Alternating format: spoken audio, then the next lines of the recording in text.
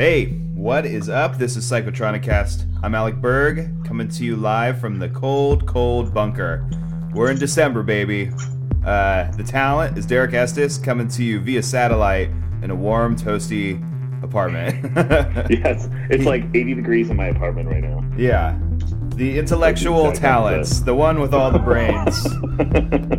You can and you should subscribe to us on Instagram, follow us on whichever podcast platform you're listening to this on, and check out our backlog of episodes that probably aren't listed on whichever app you're listening to this podcast on right now. Psychotronicast.com has them all, baby. This is in the mid-90s. We're nearing 100, so this is fucking crazy. It's getting real. Getting up there. Getting way up there. So let's go down there. Derek, what the hell are you getting us into tonight? All right, well, since we've been doing all the kind of independent regional horror films from the 70s, we're going to do one of the greats, Don't Go in the House, which is also, it is also known as The Burning, but they changed the name at the last minute because of the other film that came out right around the same time, directed by the Weinsteins, called The Burning. It was one of the earlier titles for this movie, like one of the in-development titles, whatever it was The Burning Man, which I think they should have stuck with because it would definitely fit the movie better. But totally. What we got is Don't Go in the House, which is, just kind of a little misleading title. But it's actually a really great film that I think, is in the tradition and, goes, up there with films like The Driller Killer and Maniac. As far as like, the type of, almost serious kind of like gross out horror movie. Yeah, like if that makes any sense. Norman Batesy Psycho-y. Yeah, absolutely. It's definitely one of the children of Psycho. Yes, totally. And I had low expectations going into this movie because the only thing I've ever heard of Don't Go in the House is where we go see movies at the Hollywood Theater. Sometimes they'll splice together like a handful of reels of coming attractions during the all-night horror movie marathon, and they played all of the don'ts in a row, or at least like a group of them, like don't go in the house, don't answer the phone, don't go in the basement, whatever. And so I was thinking this is like some sort of horror or haunted horror film, which I'm not a fan of like haunted house shit really at all. And I thought this was just one of those like throwaway ones, but I couldn't be more wrong, and I was pleasantly surprised to find out that this movie just kept on getting better and better as it went. Yeah, I mean, good. Are you there? Oh yeah, I'm totally here, whether you like it or not. No, it was fantastic. I had a great time watching it. I was just like, it's cool to go into something so blind and like also with like the wrong idea of what it is, and then it turns out to be something way better than you expected. Yeah, I'm surprised. Yeah, I think that it is like people who know these types of movies are familiar with this, but I think that I think the title is one of those things I think holds it back. That I think kind of gives the impression of and some of those other don't movies I do kind of like. I mean, I do like Don't Go in the Woods. I mean, as crazy as that movie is, but Don't Answer the Phone just is really like you really have to kind of wrap your brain into like a mindset to enjoy that movie. And some of the other ones, just aren't that great. But this one is great. And I think that I'm sure, did you watch this on Prime? Yeah, I did. Yeah. So it's available on Amazon Prime right now. And visually it looks great. It's a really well-preserved, well-restored, films available in HD. The only issue, which is almost kind of charming, but a little strange, is the audio is definitely not remastered at all. Yes. You can hear the pops and clicks. Yeah. That sounds like you're watching an old beat-up print. And I normally totally wouldn't. I'm not like an audiophile, so I really could give a shit about that in most cases. But there are a couple points in this movie where there's even kind of dialogue that kind of drops out a little bit. So that's a little weird, little bummer. But it's visually it looks dynamite, and it's very easy to catch. So I definitely recommend. I get that. I love I had to watch this movie with my headphones on, and it just amplified it for me. I'm like, oh, this is like spooky weird. It's not like spooky weird, but it's like I don't know, just added to the whole mystique of like, oh, I'm watching like something from the 70s that is just like, I don't know. This is just this was film struck. You know what I mean? Like this isn't just some run of the mill, like whatever comes out these days. But yeah, this had like sustenance to it. I like the fact that it was all poppy and weird. It felt like just totally. like you're listening to a 33. Mm-hmm. It adds to that atmosphere. I mean, you just expect it to like, to look that way. Like when you hear things that that poppy and that crazy, it's usually like just a beat to shit print. But this one actually looks great. The movie itself it definitely comes out of the tradition of Psycho as far as the kind of weirdo with mommy issues. All kind of, all of these all go back to Ed Gein, like the Wisconsin serial killer that inspired all of these. But this guy, he has a major phobia of fire that you'll kind of later realize is based off of some abuse by his mother, who was like trying to burn the sins out of him by holding his arms over the fire. It always kind of reminds me of Travis Bickle in Taxi Driver, because he like holds his hand over the arms trying to like condition himself. But strangely, for this guy, his chosen career is to work in the incinerator, like a garbage incinerator.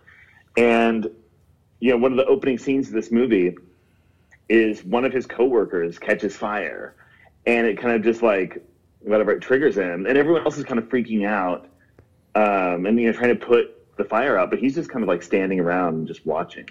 And it seems to be kind of like maybe part one of this, kind of awakening he has. But it is really weird. I feel like if somebody who's had such a weird fire trauma, maybe an incinerator wouldn't work. Yeah, I would work like in a hockey rink on the Zamboni. Totally. I mean, it is also funny too, because this movie, a lot of it takes place in New Jersey, and it's shot like in the dead of winter. And so you have this contrast too, where like a lot of the visuals and a lot of the exteriors are actually really ice rinky. They're very cold, very cool. I think it offsets a lot of the fire that goes on in the movie. No, it was great that they filmed in the winter, whether they wanted to or not. It just to see their breath and how fucking cold it must be, and them not like fashionably wearing Carhartt. They're just wearing it because they have to, and it's like just a will to survive. In one scene, like his buddy, his coworker, I was counting the guy's layers, because there's like he had a t-shirt, 2 button-down shirts over it, and then 2 coats over that. And he's just inside. Yeah. You want to talk and I just think like you can get dressed like that when you're outside, but you know how cold it is when you're not sweating your balls off as soon as you come indoors. You have to start peeling everything. Yeah. You want to talk about layers. I'm in the bunker right now. Here's my fashion. I've got my hiking boots on because they keep my feet warm. Wool socks. I've got 2 pairs of sweatpants on. I've got a t-shirt, a flannel, a pullover, and then my Carhartt zipped up and a beanie. What's up? I'm ready to rock.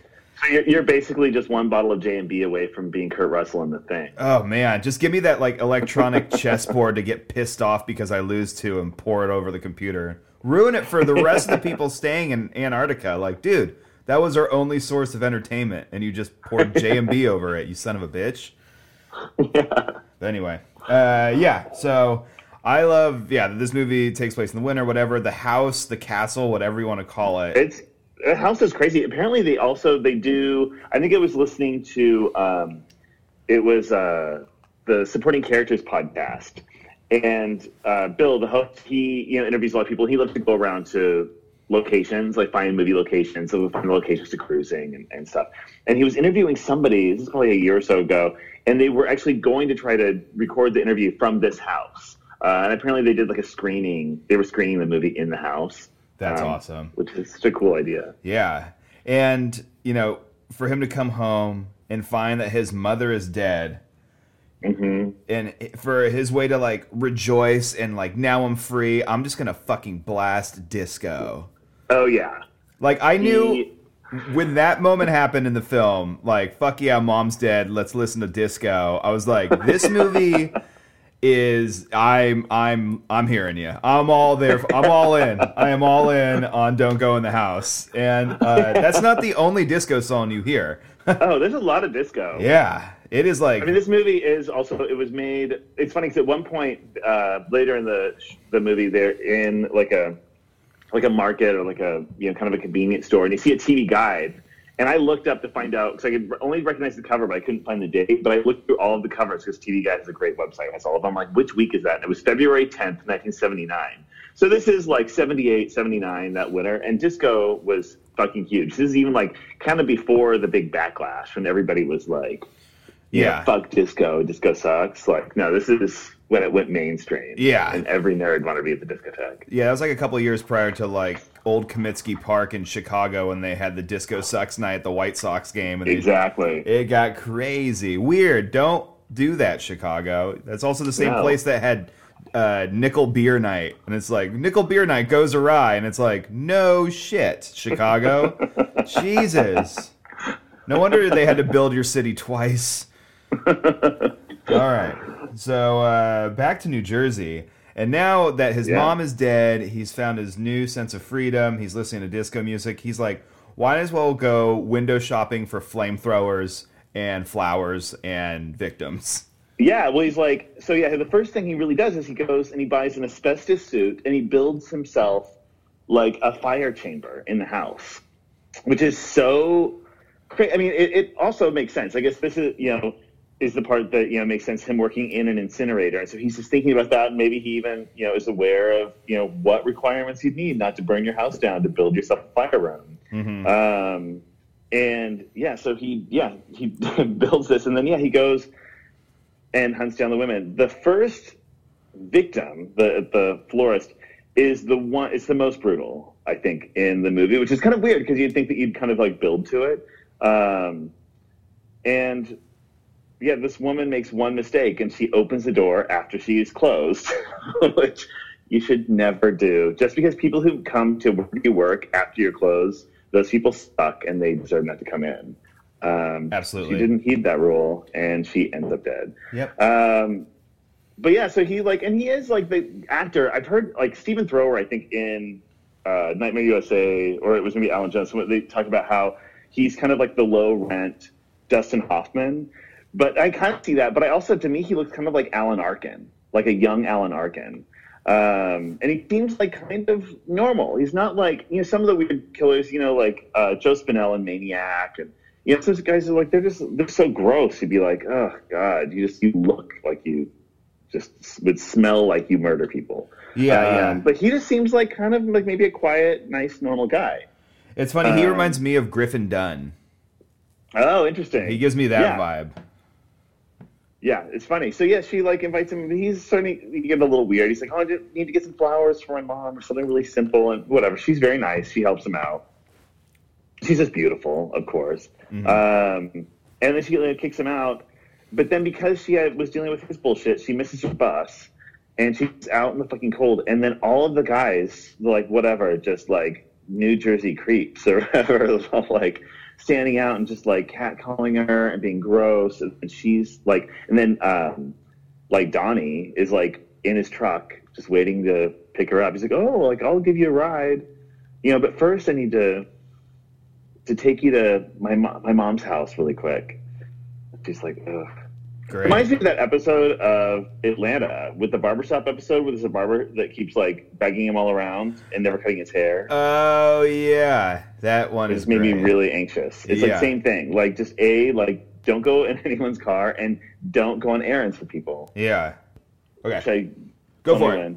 Oh yeah.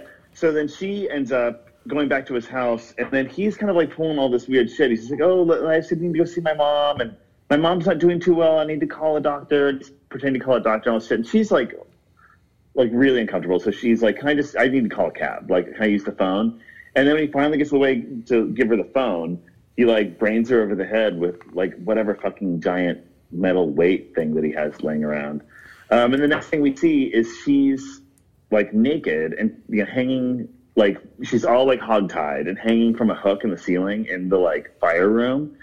And he's just dousing her with gasoline. And then he just comes out with the asbestos suit and the flamethrower and just, like, torches her. Brutal. It's so brutal.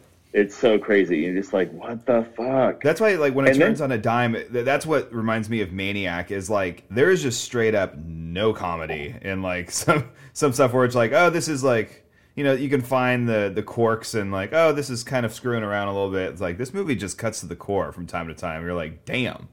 Well, especially this one. I think some of the later ones, there are little bits of humor, but I think with that one, you're just like, fuck, like that's so unrepentant, and it's just so like that is really pretty brutal, and it gives you an idea that this guy is already just like way over the deep end. So it's not even like something where it's like going to escalate, where it's like he's starting. I mean, you think about like the house that Jack built, like, all those people, like as a little kid, like, is he torturing animals or is he doing whatever? But it seems like, this movie that maybe it was just those twin coincidences of seeing that guy burn and his mother's death, that like now he's just like, he's free to fucking be a monster. Well, that's when the voice enters his head too.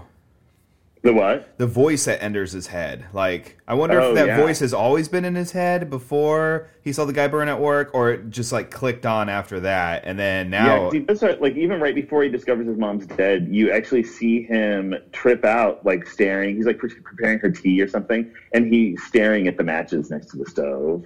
And you hear it, and then after he sees that she's dead and he's listening to the disco, then you actually see the flashback of her holding his arms over the fireplace, or over the stovetop. Mm-hmm. I think that's like what set the wheels in motion. Yeah. So if that mom would just fucking stayed alive, all these people would still be breathing. Oh yeah. Well, and then he starts going on a little roll, because then he picks up this woman whose car broke down on the side of the road. And he's going to give her a ride. And this, unfortunately, they don't show us these killings. We just they cut to that picture of the outside of the house and like the Amityville Horror, and then you hear screaming. Mm-hmm. So there's that woman, and then there's another woman that he just like fucking accosts in that market. The one that I saw the TV guide. She's just like trying to shop, and he's just like fucking in her shit, and then whatever abducts her. It's crazy. And then he starts seeing like visions because he's like starts laying out all the people in the house, like burn up mummies. Yeah, that's a great touch. It kind of reminds me a little bit of like if Lucio Fulci made like a Burn movie, because they have all those like fucked up teeth kind of hanging out. Like it's kind of like his version of a zombie, but if a zombie was burned. Oh yeah. No, it was great. And he like lines them up in that room. It's like, you three just hang out here and like gab and like gossip. It's great. I love the way that's filmed. I mean, the way that is lit and everything. It's just like that very spare room, and they're all just very politely dressed, and they're all politely posed. Yeah. It's just that bare light bulb on the floor. It's just, it's disturbing. Bizarre as fuck. It's kind of like... It also reminds me of that movie, Deranged. Just the other kind of Ed Gein movie, about the guy who, like, whatever, is just trying to keep his mom preserved in the bed. And it's really creepy like that. This movie has got that going. Yeah. It's weird that he keeps his mother away from them. Well, maybe it's not, because she's like her own deal. I don't know. It's bizarre. But then we kind of enter, like, this movie has to have some sort of relationship with somebody. So, like, they kind of loosely throw together one with, like, a coworker of his that just, like, constantly checks up on him, calls him, makes sure he's okay, coming to work. What do you do? We should get together. We should have a beer, like, blah, blah, blah. And he's always, like, ducking him.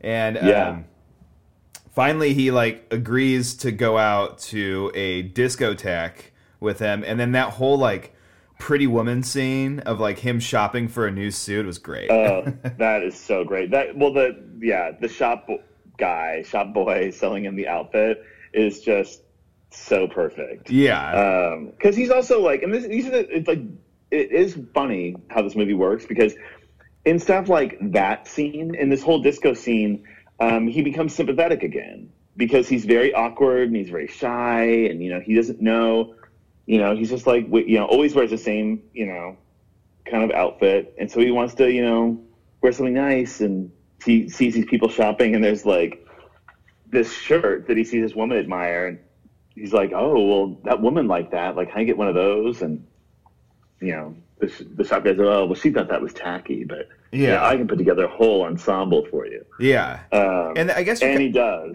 Yeah, it's great too. And before he enters the disco scene, and even before he goes shopping, like the other sympathetic, I guess Act 2 is all about, like, now we're gonna reel it back a little bit and now be like, this Well, he is goes to the church. yeah, exactly. He goes to the church and now it's like, all right, feel sorry for him because he's doing this. But the priest that comes out kind of fucks me up because he sounds like Dave Mustaine from Megadeth.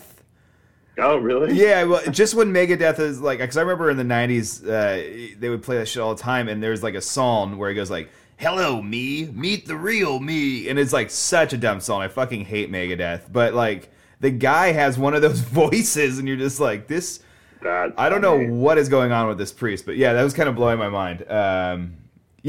So that whole dynamic, and then I'm like, okay, so you worked him in the second act because like he's gonna show up at the end of the third, Yeah, totally. with his only friend. It is like he's supposed to like help because he's, you know, yeah, it's like his mother is still kind of making him crazy. I think he's just trying to like exercise her out, you know, or like he wants to get the holy water to like whatever rub on her lips. Yeah, You know. I love it too because it's like, yeah, when he does that whole thing, it's like every Wednesday is Ash Wednesday at fucking Donnie's house because it's just nothing but like I know, these burnt right? up bitches and him fucking I do blessing wonder- them. Yeah, one of the scenes with the priest that was kind of funny is like, you know, a lot of it is like a lot of the conversation is, you know, totally dubbed over. But it also is a little disjointed in certain ways where when he first sees the priest, he's like, oh, Donnie, I didn't think you'd ever come back here or whatever. But Yeah. then later in the conversation, he's like, oh, you've always been like a really good boy. Or you're like, I wonder if there was some sort of weird rewrite or if that later they were like, we need to change the tone of this. Because yeah, that scene is kind of all over the place. It is a little all over the place, but what's not all over the place because he doesn't like to dance is Donnie at the discotheque. Oh yeah. I love it. That place reminds me a lot of the Goodfoot here in Portland. Oh yeah. Where it's just like this subterranean looking club that's just one solid color and super dim. And yeah. there's very And little it's like seating just and only everyone's full of dancing. squares. I mean, there's a couple of maybe kind of coolest people, but it's like it's not a cool disco. It's not a definitely happening like spot.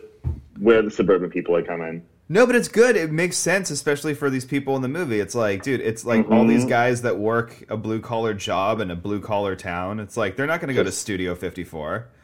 Doing cocaine at the neighborhood disco. Hell Oh, yeah. what's it called? The something palace, a palace disco. I don't know. I don't remember, But but it's The woman he set up with too is great because she's just got like I don't know, some crazy wig going on, or like I don't know, her hair is just totally insane, and she's just ready to fucking party and just like I don't know, it's just really it's funny. He's just like, oh, I don't know, I don't dance, I don't do anything, and then you can see like everyone, like her brother's there, and everybody's just trying to like get with her. I don't know, it's pretty funny. it was great. But then when she's trying to force him to dance, like she's like in the dance floor, she's like pulling his arms and it's like over the candle, and he has like a fucking freak out. So he throws the candle at her hair and just catches her hair on fire, Yeah. and she's just like, ah! Yeah, wigging out. I'm And like, then he just like coolly just walks out. He's like, oh, I'm done. That's a wrap. Disco Donnie is done. yeah. From Disco Donnie so to then he's- beat down Donnie, like he gets his ass kicked.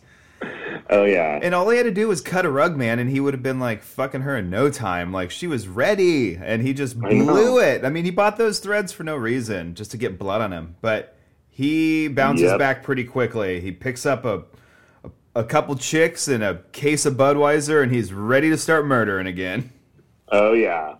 They go back to the house, and this is funny because it's like the writer is definitely like, all right, how do we get all these people in the scene, whatever? It's like, okay, how about his friend is scared for him, so he goes and finds his priest, like, Yeah. real quick, and then like they go to his house because they both know where he lives, and they don't call the cops, and it's like, the guy's looking for you, man. It's like, well, he'll never find me in this castle, like. Oh yeah. I don't know. The whole last getting the band back together one last time thing was kind of like loosely put together, but it doesn't matter at this point. You're just having such a good time with this movie.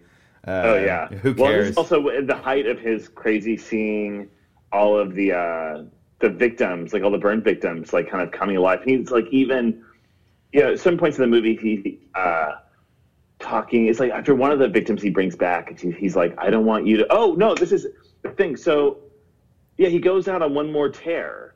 And the thing is, he picks up these two fucking women, and they're the most, like, of all of his victims, these are the two that, if you can see, we're asking for it, are asking for it. Like the way that like people in like Yellowstone that fall into like a fucking like lava pit or whatever. You're like, yeah, those people like Darwinian. There are these two drunk bitches who like dine and dash out of a bar. They're like, oh, did you pay the tab? No, I don't know. They're drinking the fucking beer on the fucking side of the road, middle of winter, and they're just like trying to whatever hitchhike. And so then they end up getting into his truck, and he has a fucking beat up, bloody face. And you're like, what? Even if you're fucking wasted, you're like, yeah, you know what? Don't get in this guy's fucking truck.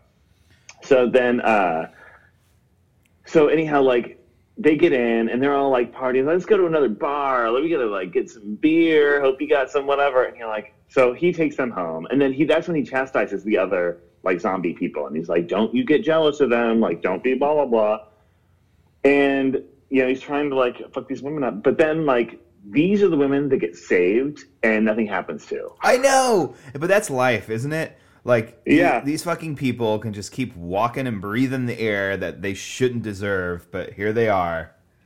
Like, all the other women are just like, I mean, whatever, like, no one should be killed, but the other people are just like, fuck, like, that's so brutal. Like, they're just trying to live their fucking life or whatever. They really are, like, they're not being fucking shady, and these people are, like, so careless and just totally making terrible choices, and then they survive. Mm-hmm. That was really, really galling. And that's, when the buddy and the priest show up. And I know that I'm wondering if Joe Spinell or who's the guy from Maniac? Well, Joe Spinell's the actor, and then but it's Abel Ferrara. Bill Lustig is the director. Wait, sorry, yeah, I'm all over the place. Yeah. So I wonder if he took notes about the end of this film because it's pretty similar to the end of Maniac. I don't know if I think that they were both being made at the same time, so I don't think that he would have seen this. Okay, I guess it's kind of like Maniac is 80, I think. Okay, so this wasn't really released until like probably like 81 or yeah, I think it's kind of like the whole like The Witch came out and then Hereditary came out, and like the last 5 minutes are like identical.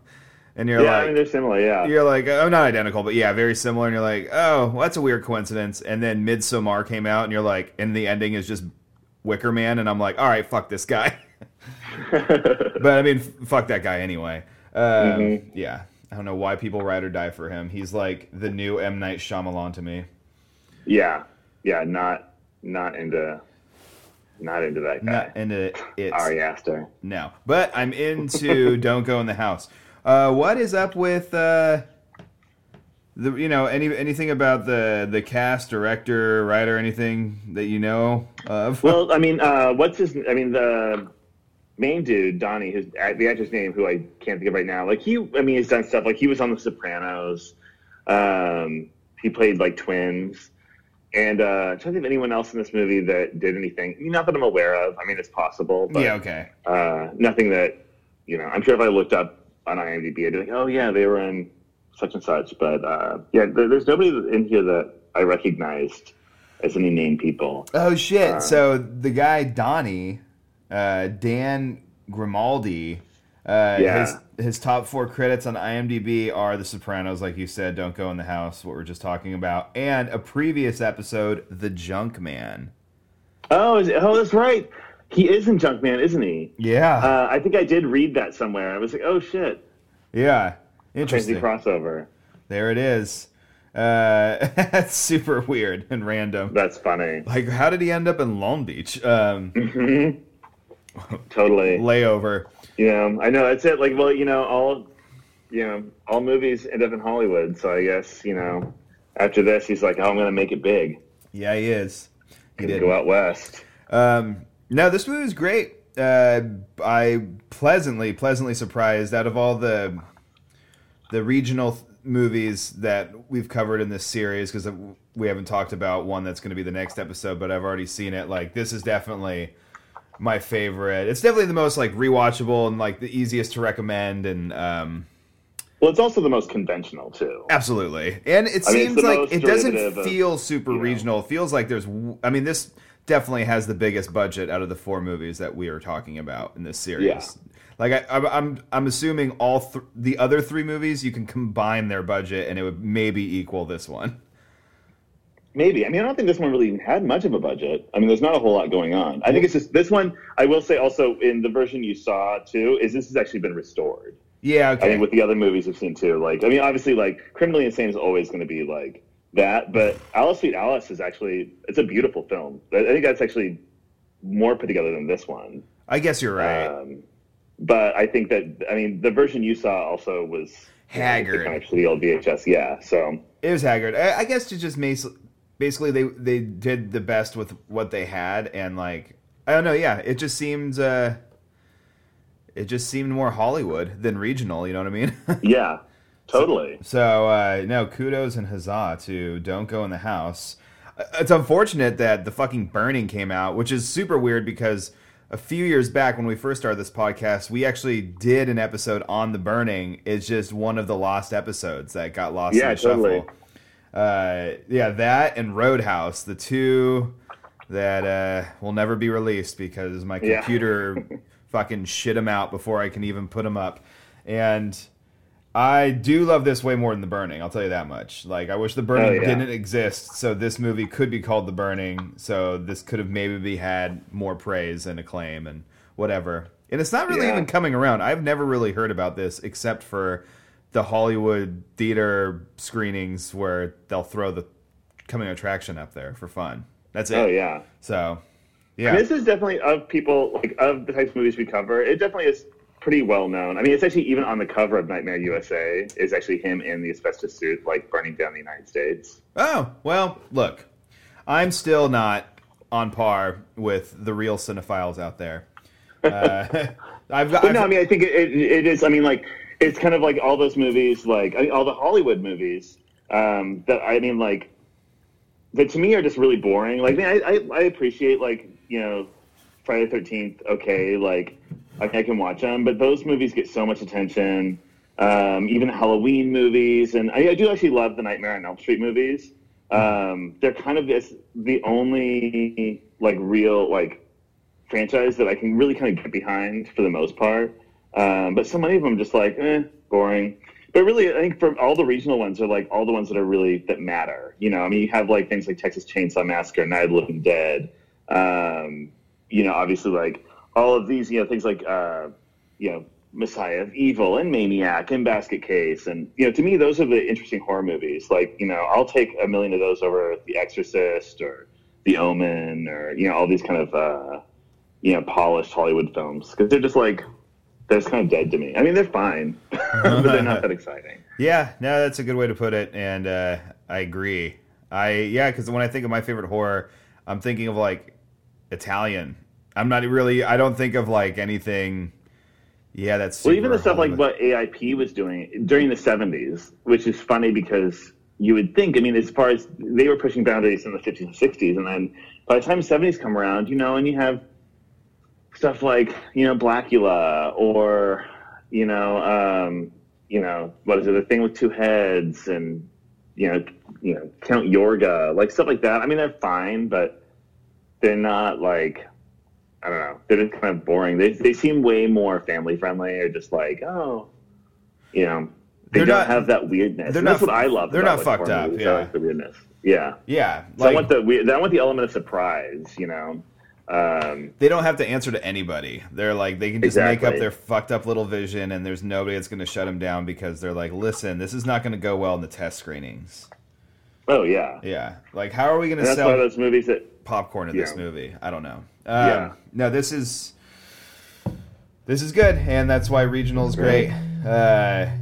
Yeah, we'll conclude it in the or wait, how many more? I don't even know how many we're doing. Yeah, we have just one more. We saved the weirdest for last. Yeah, we did. Or I saved the weirdest for last. Yeah. I had nothing to do with it, but I'm just glad I'm along for the ride. So until then, let's keep it purely casual. Bye.